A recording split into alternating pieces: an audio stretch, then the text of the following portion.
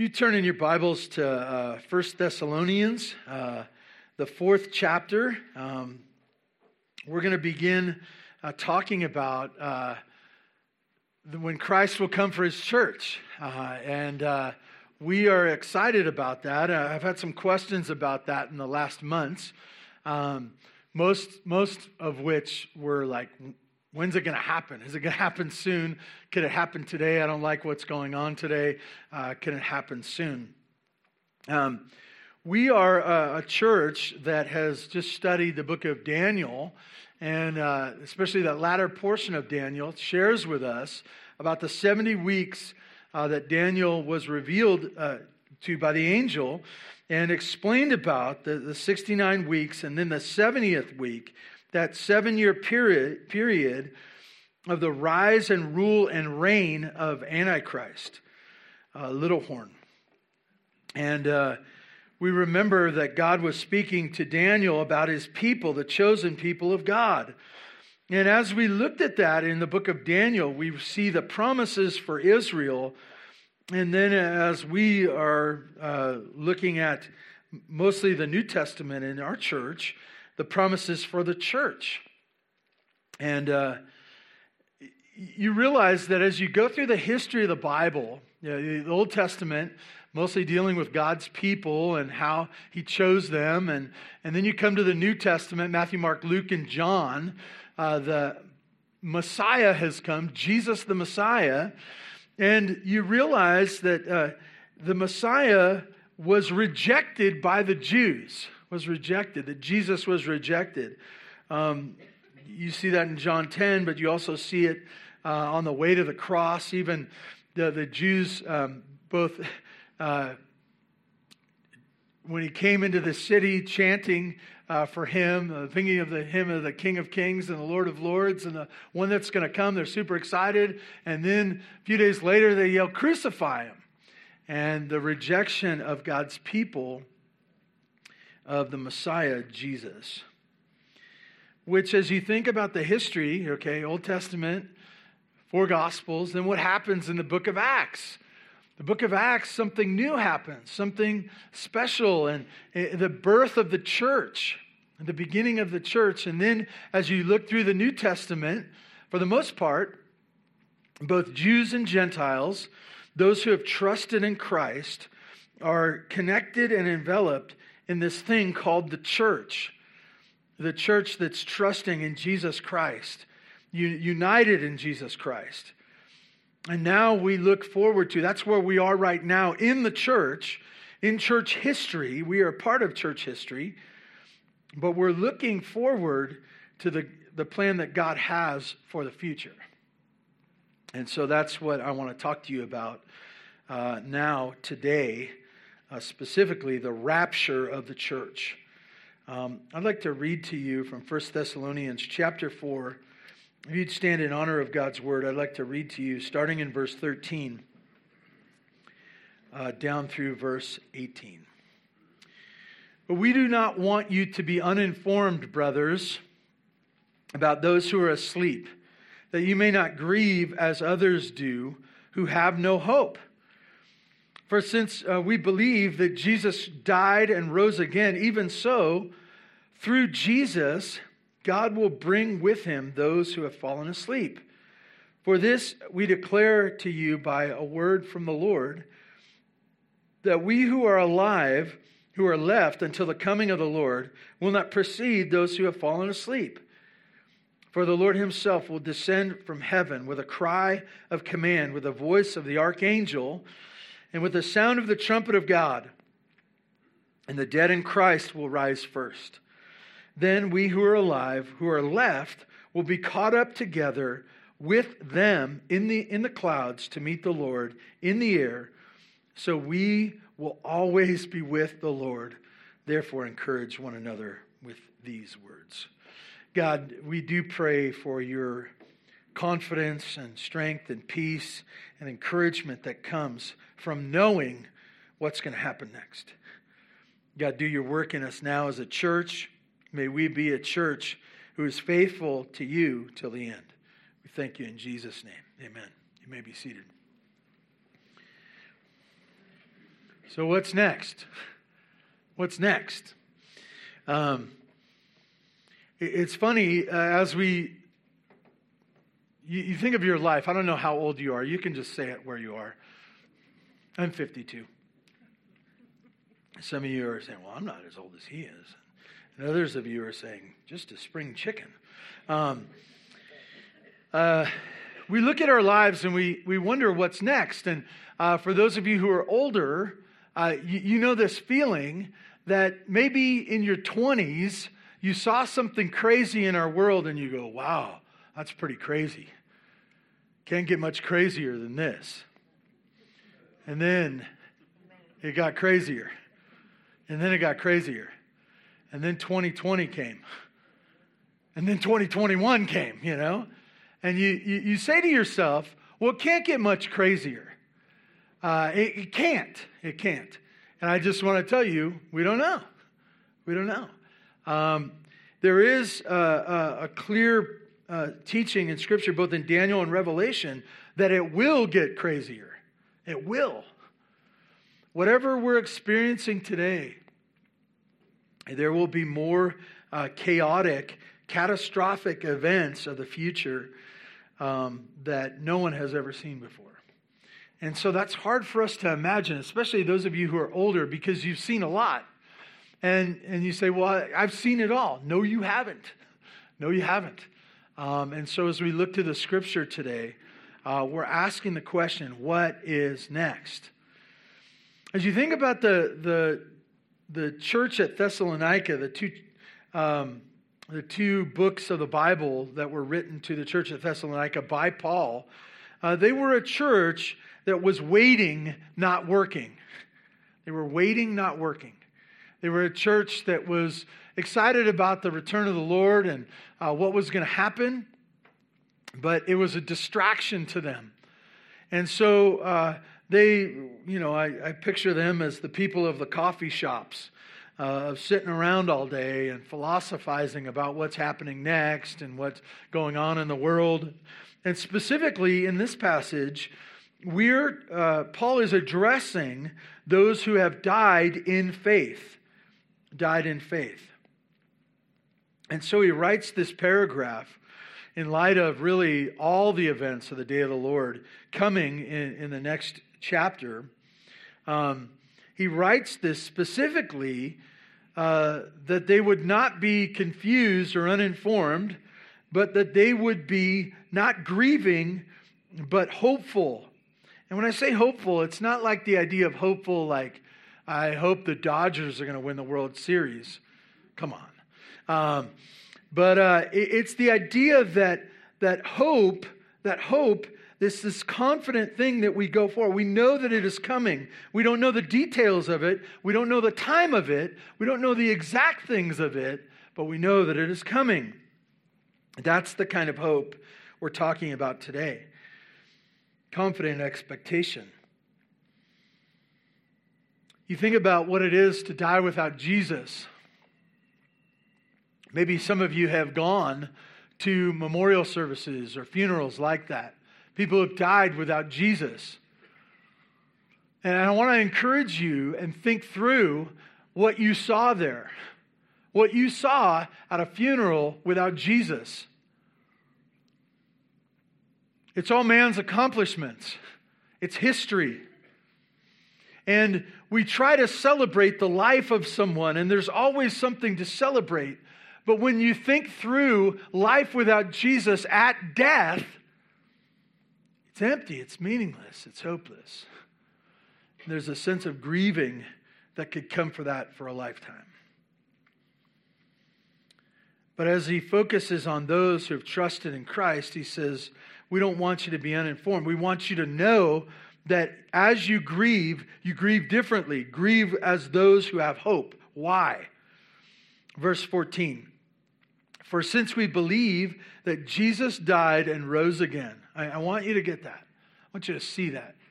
That Jesus died and rose again. That because we've placed our hope and trust and belief in Jesus, everything's different. Everything's different. I want to tell you, everything's different. Everything's different as you see your kids. Everything's different. Everything's different when you consider your career. I know some of you are struggling with that right now. Because of Jesus, everything's different as you look at the job that you have. Everything's different as you look at your home and as you look at your cars and your kids and their schools, and everything's different. Why? Because it now puts a confidence in all the days of the future, knowing that Jesus has you. There's this, most of us remember this as a kid. Most of us went through a time where we are afraid of dying. You know, a monster in the closet is going to come and get me and eat me, and I'm afraid to go to sleep. And you think about that, and you realize, oh, you know, I don't want that to happen. And there's a fear that goes on, and it could go on for a long time. Even some of you struggle with it now. But the cure for that is flicking on the lights and looking that there's no monster. But the cure for our fear of death is that we would not be trusting in our own works, which leave us feeling guilty and not able to get out of this life, and we're lost and we're guilty and we know that we deserve punishment. The remedy for that is what? It's Jesus. Believing in Him, trusting in His death, His burial, His resurrection. The difference in this passage between grieving without hope and being fearful about the future is just simply this: that we believe that Jesus died and rose again. Simple faith. Simple faith. I would even say mustard seed faith, right? You know, just the smallest amount of faith, to trust in Jesus, a childlike faith. We don't have to understand everything, but we have to understand that Jesus paid it all, that He was the one, He died and He rose again. Verse 14, for since we believe that Jesus died and rose again, even so, through Jesus, God will bring with Him those who have fallen asleep. Fallen asleep is a nice way of saying died. Those who have fallen asleep. He's going to take care of those who have died. For this we declare to you from the word of the Lord, that we who are alive, who are left until the coming of the Lord, will not precede those who have fallen asleep. He's going to explain it. Verse 16, for the Lord Himself will descend from heaven with the cry of command, with the voice of the archangel, and with the sound of the trumpet of God. Since we believe in Jesus, means everything, it makes a difference, there will be a loud announcement. You see this, the Lord descending, there'll be a cry of command, voice of the archangel, sound of the trumpet. And this is what it says will happen immediately after that. And the dead in Christ will rise first. The dead in Christ will rise first. Those who have died, those who have gone before us, they will have a bodily resurrection at that time. I'll get over to that in a minute. But this loud announcement, you have the descending of the Lord, the dead will rise first. And then it says this. Sound of trumpet, and the dead in Christ will rise first. Verse 17. Then we who are alive, who are left, will be caught up together with them in the clouds to meet the Lord in the air. And so we will always be with the Lord. What you have at this loud announcement is the dead in Christ rising first, and the alive, those who are here on the face of this earth who have trusted in Jesus, not all, but all who have trusted in Jesus, will rise with them and be caught up together. That word rapture that we call it is a Latin word, caught up for the Greek word harpazo. It's the idea of being snatched or removed. And what you have is this picture of you going about your day. Of you, how many of you have some messes in your life right now that you're having a tough time cleaning up? I just wanted some confession. We're not Catholic, but every once in a while we got to do confession. I'm not a priest either. What were you talking about? Harpazo, right, snatched, okay? The picture is, and what this is, I want to encourage you about this. The message to the church of Thessalonica is keep plugging away, knowing that God's got the rapture as well as one day he's going to come in judgment. Knowing those things, keep plugging away, keep working, keep doing what you're supposed to be doing. Sometimes that's hard because some of you like to have everything done. Everything done. How many of you like to have everything done? Probably all of us, but how many of you are like uptight about it and it stresses you out? You know who you are. Don't point. Some of your spouses are like... The picture here is this. Without warning, without a prelude of any sort, it's just, you're gone. You're gone. And some of you go, oh, but the dishes aren't done. I want to encourage you about something, and don't plan for this, okay? But when the Lord returns, I hope you have a mountain of dishes. And you haven't folded laundry and put it away. I hope that there's garbage in your kitchen, like it's mounded. I hope all those things. Because that would be a picture of the reason that he's returning. It's taking us out of this world, of removing us from the difficulty of this world. Being snatched, being removed, being caught up together. What you see here in this passage is that he himself will come. There'll be this loud pronouncement. The dead in Christ will rise first, and then those of us who are alive, who are left, will be caught up together with those who are dead, who have been resurrected as well. We will be in the clouds to meet the Lord in the air, so we'll always be with the Lord. So what you have is we meet him in the air, and there's this permanent being with the Lord for the resurrected believers as well as those who are alive who have come to meet him. And, you know, sometimes it's just a great conclusion that the Lord puts in his word. It's like falling off a log and obvious, right? Verse 18, therefore encourage one another with these words. This is an encouragement to you. If you've trusted in Christ, this is going to happen. I don't know when. We'll talk about that for a little bit. I want to share with you a couple other verses. 1 Corinthians 15:52. And forgive me, Larry, because we have 10 passages today, and we're only on number 2. We're going to get moving here. 1 Corinthians 15:52. There's only a few, and I want to tell you this. There's only a few passages about the rapture. And what you have, if you can think about it this way, God is primarily dealing with his nation, Israel. And at the point of rejection, the focus turns to the church. And at some point in the future, I believe at this time, this rapture time, it turns back to his people, the chosen ones. And we're going to talk briefly about that this morning. But listen to this. The second passage that you can point to, the rapture, is 1 Corinthians 15. If you look at 1 Corinthians 15, it's all about the resurrection of Jesus and what that means for us.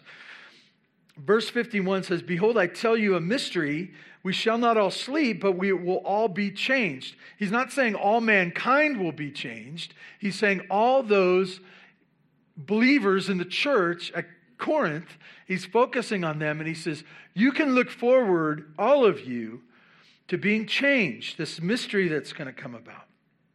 But we shall all be changed in a moment, in a twinkling of an eye at the last trumpet, for the trumpet will sound, and the dead will be raised imperishable, and we shall be changed. This is once again a parallel passage, right? It's a same thing. The dead will be raised first, imperishable, and we will be changed. This is what's going to happen. All be changed, imperishable, resurrected bodies like Jesus. Which brings us to John chapter 14, verse 3. Jesus shared of this coming. In John chapter 14, verse 3, it says, "And if I go and prepare a place for you, I will come again, I will take you to myself, that where I am, you will be also." What you can do with this 1 Corinthians passage in John 14 is you can see the parallels with the 1 Thessalonians passage, right? 1 Corinthians saying, "Be changed," and Jesus saying in John 14, "I'm going to come again. And what am I going to do? I'm going to take you to myself." I'm, knowing from what he's saying from 1 Thessalonians, "I will meet you in the air, that where I am, you will be also. You will always be with me." These things go together and we can rejoice. Now, when we looked at Daniel, when it talks about the end time stuff, that 70th week, 7 years. And in the middle of those 7 years is what event? The abomination desolation, right? This awful desecrating of the temple. And there's 7 years. There's a 7-year clock. It's not going to go longer. It's going to be this period of time. What we know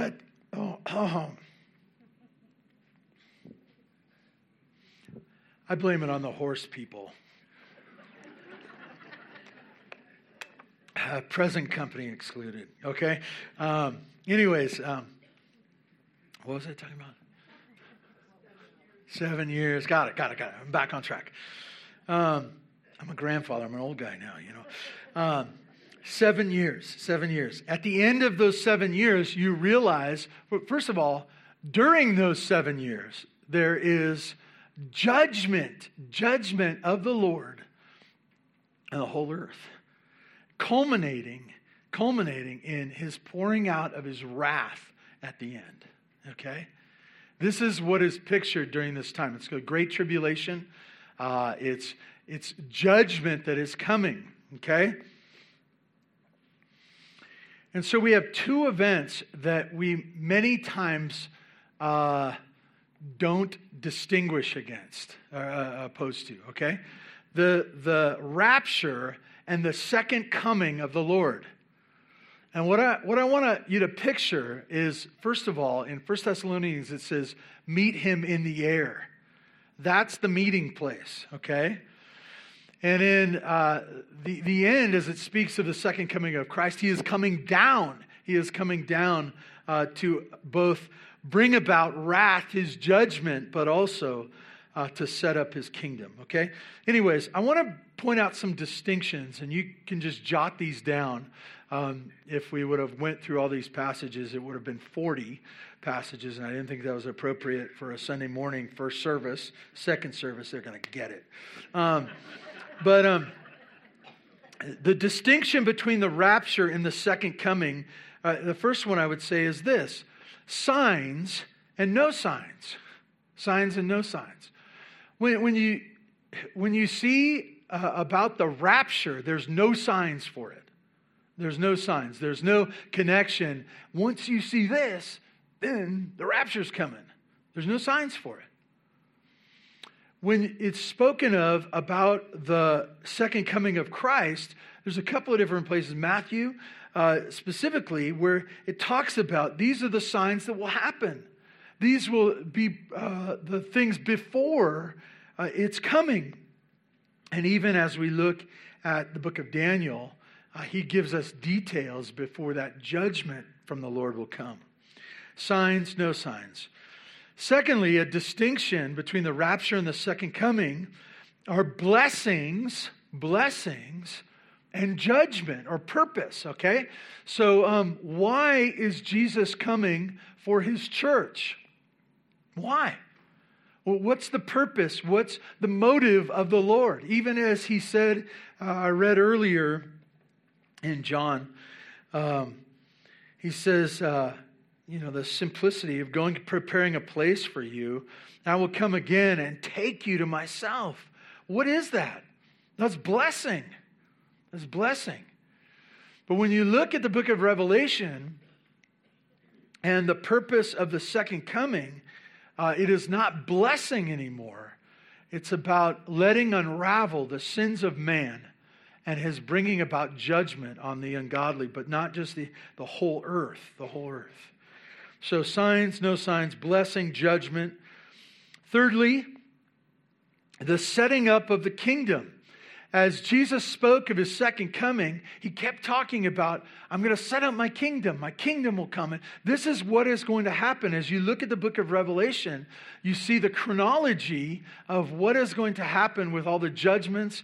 And after he comes is the setting up of his kingdom, his 1,000-year reign.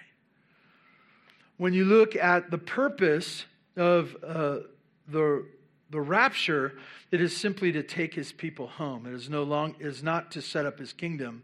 It is to bring them to himself. Fourthly, you see glorified bodies in the rapture.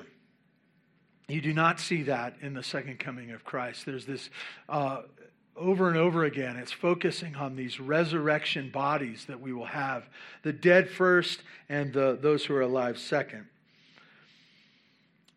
Fifth, the meeting in the air, or the meeting down here. Jesus is met in the air.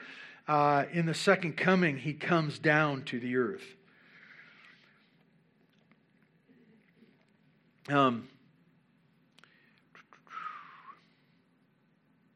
Can't figure out what I meant by that one, so I'll skip it.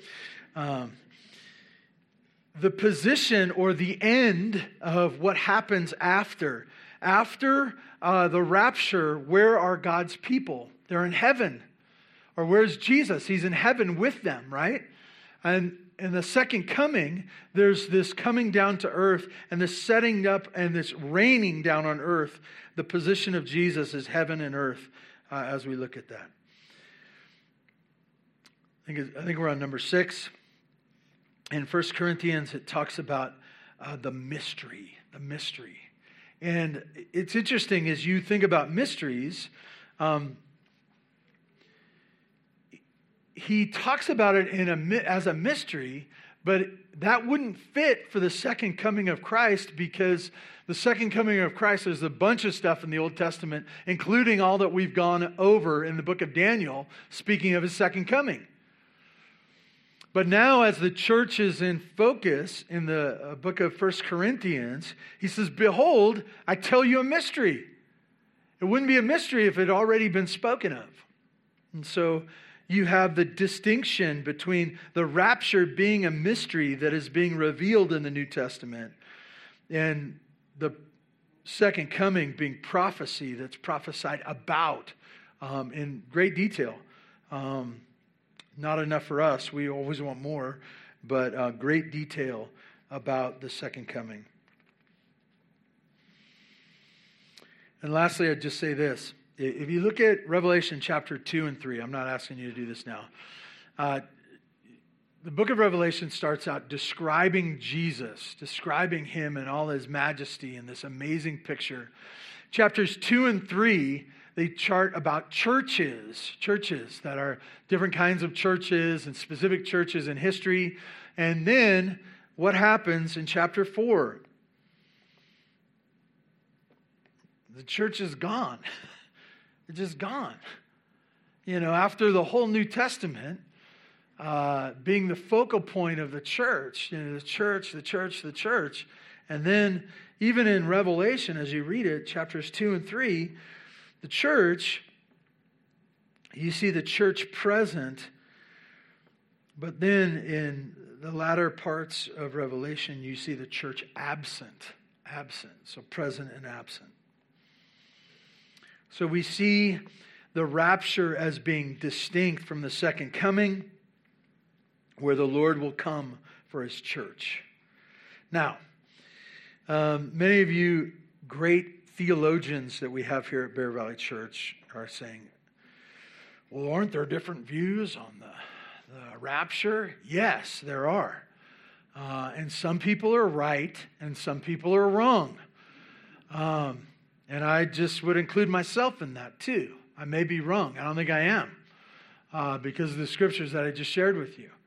I believe that the rapture will happen before this 7-year period and really will kick it off after the church is gone.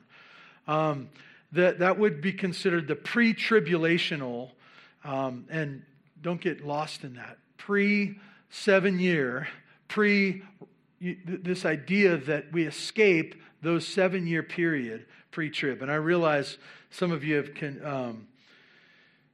said to me that, well, you're just choosing the one you want. I realize it sounds great, and it is great, but I also believe it's true. So anyways, there are others that believe in a mid-trib position, kind of towards the middle, even as I shared with you. There are others that believe in a pre-wrath rapture of the church, somewhere in the middle of that second section of 7 years. And then there are those who believe in a post-tribulational rapture. I'm sure there's other ideas as well. I want to share with you why I believe some passages that will help us think through why at the beginning. Why at the beginning? Not just because it sounds nice, but because of what God has revealed to us in His Word. John 16:33. Okay? John 16:33. And this is kind of the basis for life right now. It's something we should really remember right now. This is Jesus. He says, I have said these things to you, that in me you might have peace. You may have peace. In the world you will have tribulation, but take heart, I have overcome the world. Now he's speaking to his disciples and maybe some other people laying around. But what is the message there? Right now, what you're doing in following me, you will have tribulation. Some of us, when we begin to struggle, we say, this can't be, where's the Lord? Where's the Lord? And I want to tell you that He warned us about days like this. Tribulational days here on this earth as a normal part of living for Christ. And I want to warn you, it might get worse. Thanks for the warning, Pastor. It might get worse. From time to time, Pastor Heiner over at Country Oaks and I talk on the phone. And we see each other. We've known each other for a very long time. And I love that guy. But we were talking about just, what's going on in the church, how we're trying to lead. And he said, I've been telling the church that we might not be able to meet in this facility sometime in the next 5 years. And I said, well, how do you think I feel? We're remodeling our sanctuary, And that could be a real thing. That could be a real thing. I don't believe it is, but it could be. Some of us would struggle and go, oh no, why is the Lord doing this? I want to tell you, He warned us about this. There's going to be tough times in this life. And the warning for us is that they're going to come, but also, verse 33 says, but take heart, I've overcome the world. He's not a defeated foe of the enemy that says, oh no, Satan's got control of this world and I don't know what to do. He says, no, don't worry. I've overcome. So know this, that we will have present tribulation. It's very important to this. Present tribulation. We will have tough times in this life for following after Jesus. 1 Thessalonians chapter 1, verses 9 through 10. And remember, this is to the church at Thessalonica, which is where we started this morning. It says this, for they themselves report concerning us the kind of reception we had among you, how you've turned to God from idols to serve the living and true God. Verse 9 is all about that they have trusted in Christ.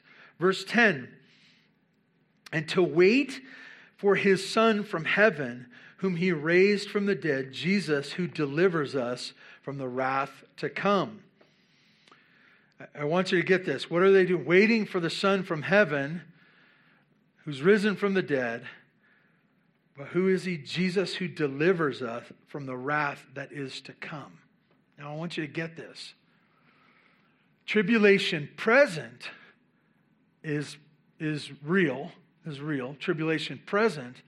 But in 1 Thessalonians, Paul points to a time in the future that the church, God's people, who've repented, who've turned from their idols to the living and true God, who are waiting for Jesus, who's going to come from heaven to do what? To deliver us from the wrath to come. He's going to deliver us. What does that sound like? I'll tell you what it sounds like. It sounds like a pre-tribulational rapture of the church. It's this picture of bad times, significant bad times, times like we've never seen before, that the Lord preserves us from and takes us out of. The wrath that is to come, future wrath. 1 Thessalonians chapter 5, verses 9 through 11. This is really the passage. Think through chapter 4 we looked at. This is chapter 5. Speaking of this Day of the Lord event, picture at the end of the 7 years. 1 Thessalonians chapter 5, starting in verse 9. For God has not destined us for wrath, but to obtain salvation through the Lord, our Lord Jesus Christ, who died for us, so that whether we are awake or asleep, we might live with him. Therefore, encourage one another and build one another up, just as you are doing. What do we learn from that? Is that we are not destined for wrath, but salvation. So you start putting this together. There is tribulation in this earth. There's tribulation coming. This tribulation that's coming is in the future. It's a future wrath, a wrath that it says that Jesus delivers us from. And this wrath we are not destined for. Okay, we're getting there. Revelation chapter 3, verse 10. This is spoken of. Remember what I told you about those chapters, chapters 2 and 3. What are they? They're the church chapters. And as you look at Revelation chapter 3, verse 10, it says this, and this is to the church at Philadelphia. Because you have kept my word about patient endurance, I will keep you from the hour of trial that is coming on the whole world to try those who dwell on the earth. What does that sound like? That sounds like those 7 years. Where is the church of Philadelphia? They will be kept from a pre-tribulational rapture of the church. This is what this points to. It's not. I want to be clear too. As with most doctrine that comes from the Bible, teaching God's view on how things truly are, he doesn't have a page where he says pre-tribulational rapture of the church. There's no verse that says that. In fact, you can't find rapture in the church other than if you read Latin and you have a Latin Bible. And these are very fine points. But know this, as you put them together, there's this picture of before those 7 years, this tribulational time, the church will be scooped up and raptured out. So where are we? Revelation chapter 3, verse 10, it says this, I will keep you from the hour of trial that is coming on what? The whole earth. The whole earth. I want to just stop there and say this. One of the things, and I'm not trying to be a prophet nor a son of a prophet or anything like that.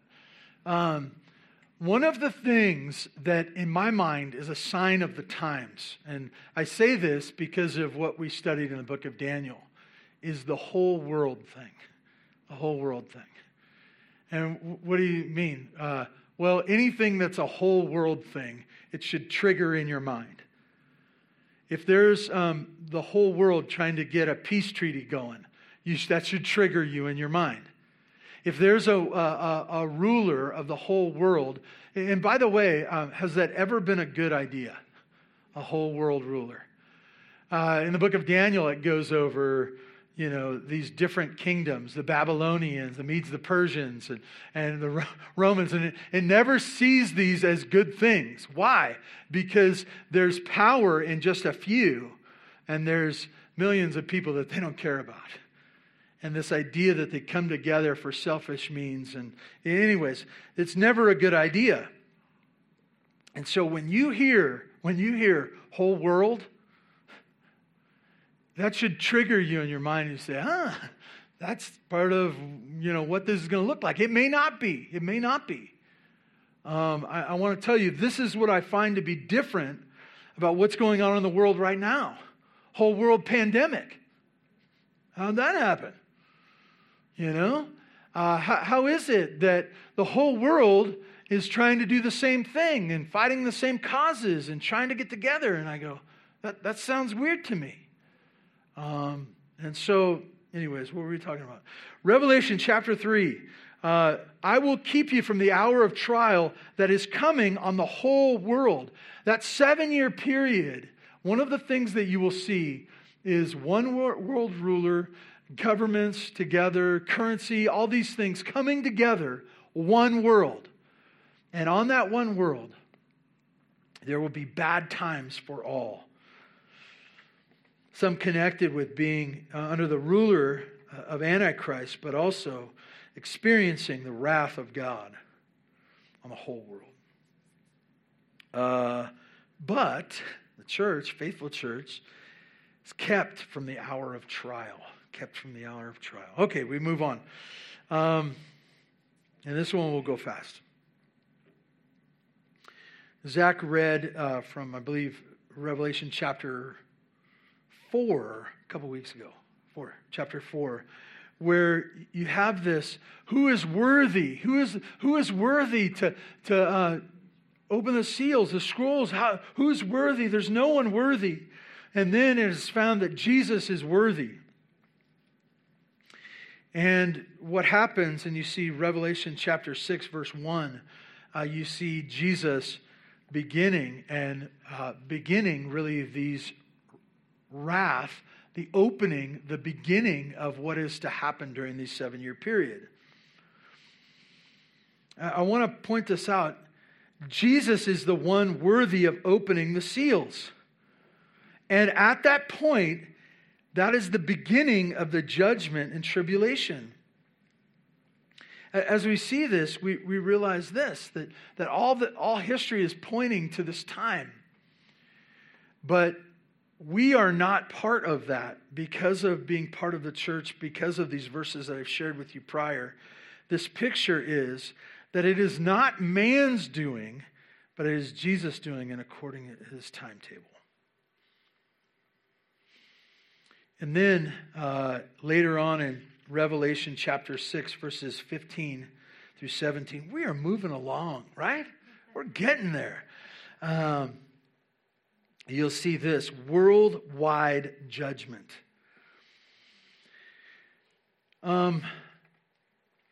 Revelation chapter 6, verses 15 through 17. Then the kings of the earth and the great ones and generals and the rich and the powerful and everyone, slave and free, hid themselves in caves and among rocks of the mountains, calling to the mountains and rocks, fall on us, hide us from the face of him who is seated on the throne and from the wrath of the Lamb. For the great day of their wrath has come, and who can stand? I want you to hear that. What is going to happen during the tribulation is that money's not going to matter anymore. Did you see how power's not going to matter? It's interesting. There are places that common people like you are kept out of, right? You can't go. You don't have access. And rich people, you know what they do? They hire security to keep you away from them. Because they're special, right? And they have special food sources, and they have stuff, and they have walls to keep people like you out. I'm with you. They're keeping me out too. But in this passage, what does it say? it says that there is worldwide judgment.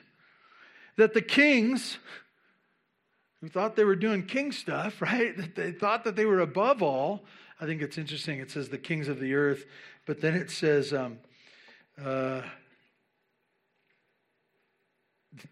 fall on us and hide us from the face of him who's seated on the throne. The kings thought they sat on the throne, but there's one seated on the throne that they're running from.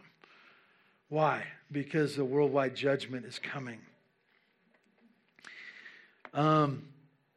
Because of what Christ has done, because of who he is, the church escapes the judgment that is to come.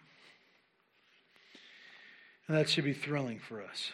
Now, I want to say this. I talked about this earlier, Matthew, and Paul writes a little bit about this as well. The precursors to the tribulation. And I was listening to David Jeremiah. He's got some interesting stuff going on right now, and I encourage you to look that up. I think he's got a book coming out. Most of you don't read, but it's all in sermon form too, which I prefer because I don't like reading either. But he used this illustration, and I think it's a good one. What's the forgotten or minimized holiday in the United States? Do you know what it is? Thanksgiving. Yeah, Thanksgiving. It's one of my favorites, but not just for the food. I prefer if the original Pilgrims would have had prime rib. But sorry about that. But it's the forgotten holiday. And how many of you have seen in the stores that they already have Christmas stuff? And David Jeremiah says this, and I think it's an important point to remember. It may be helpful for you.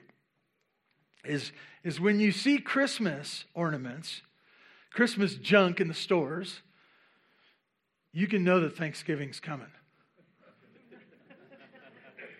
Right? Because it's before, right? You know that it's before the event that everyone's talking about. Thanksgiving is before Christmas. And you say, Christmas trees, Thanksgiving must be coming. Right? And I think that that's how you can hold the rapture and the tribulation. It's not that those events and the signs of the times aren't true for the rapture, but it's not speaking of that, but those are signs. And I want to tell you this. As I grew up, and maybe I'm just didn't get something as I was growing up. I remember hearing about this. I grew up, I was born in 1968, so I didn't really grow a brain or partial brain until the 80s. But some of the 70s, they were talking about the Lord's coming and the Jesus movement, and a lot of that was going on.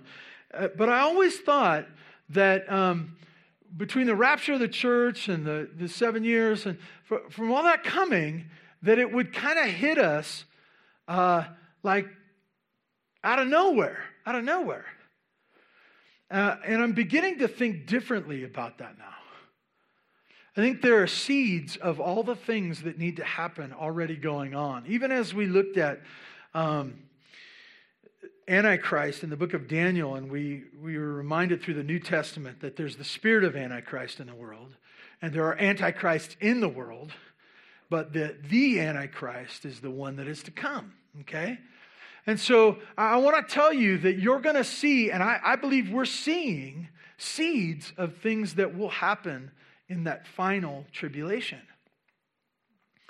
And for all those things, do not fear. Be encouraged that God has a plan. That's, you keep saying, be encouraged. Why?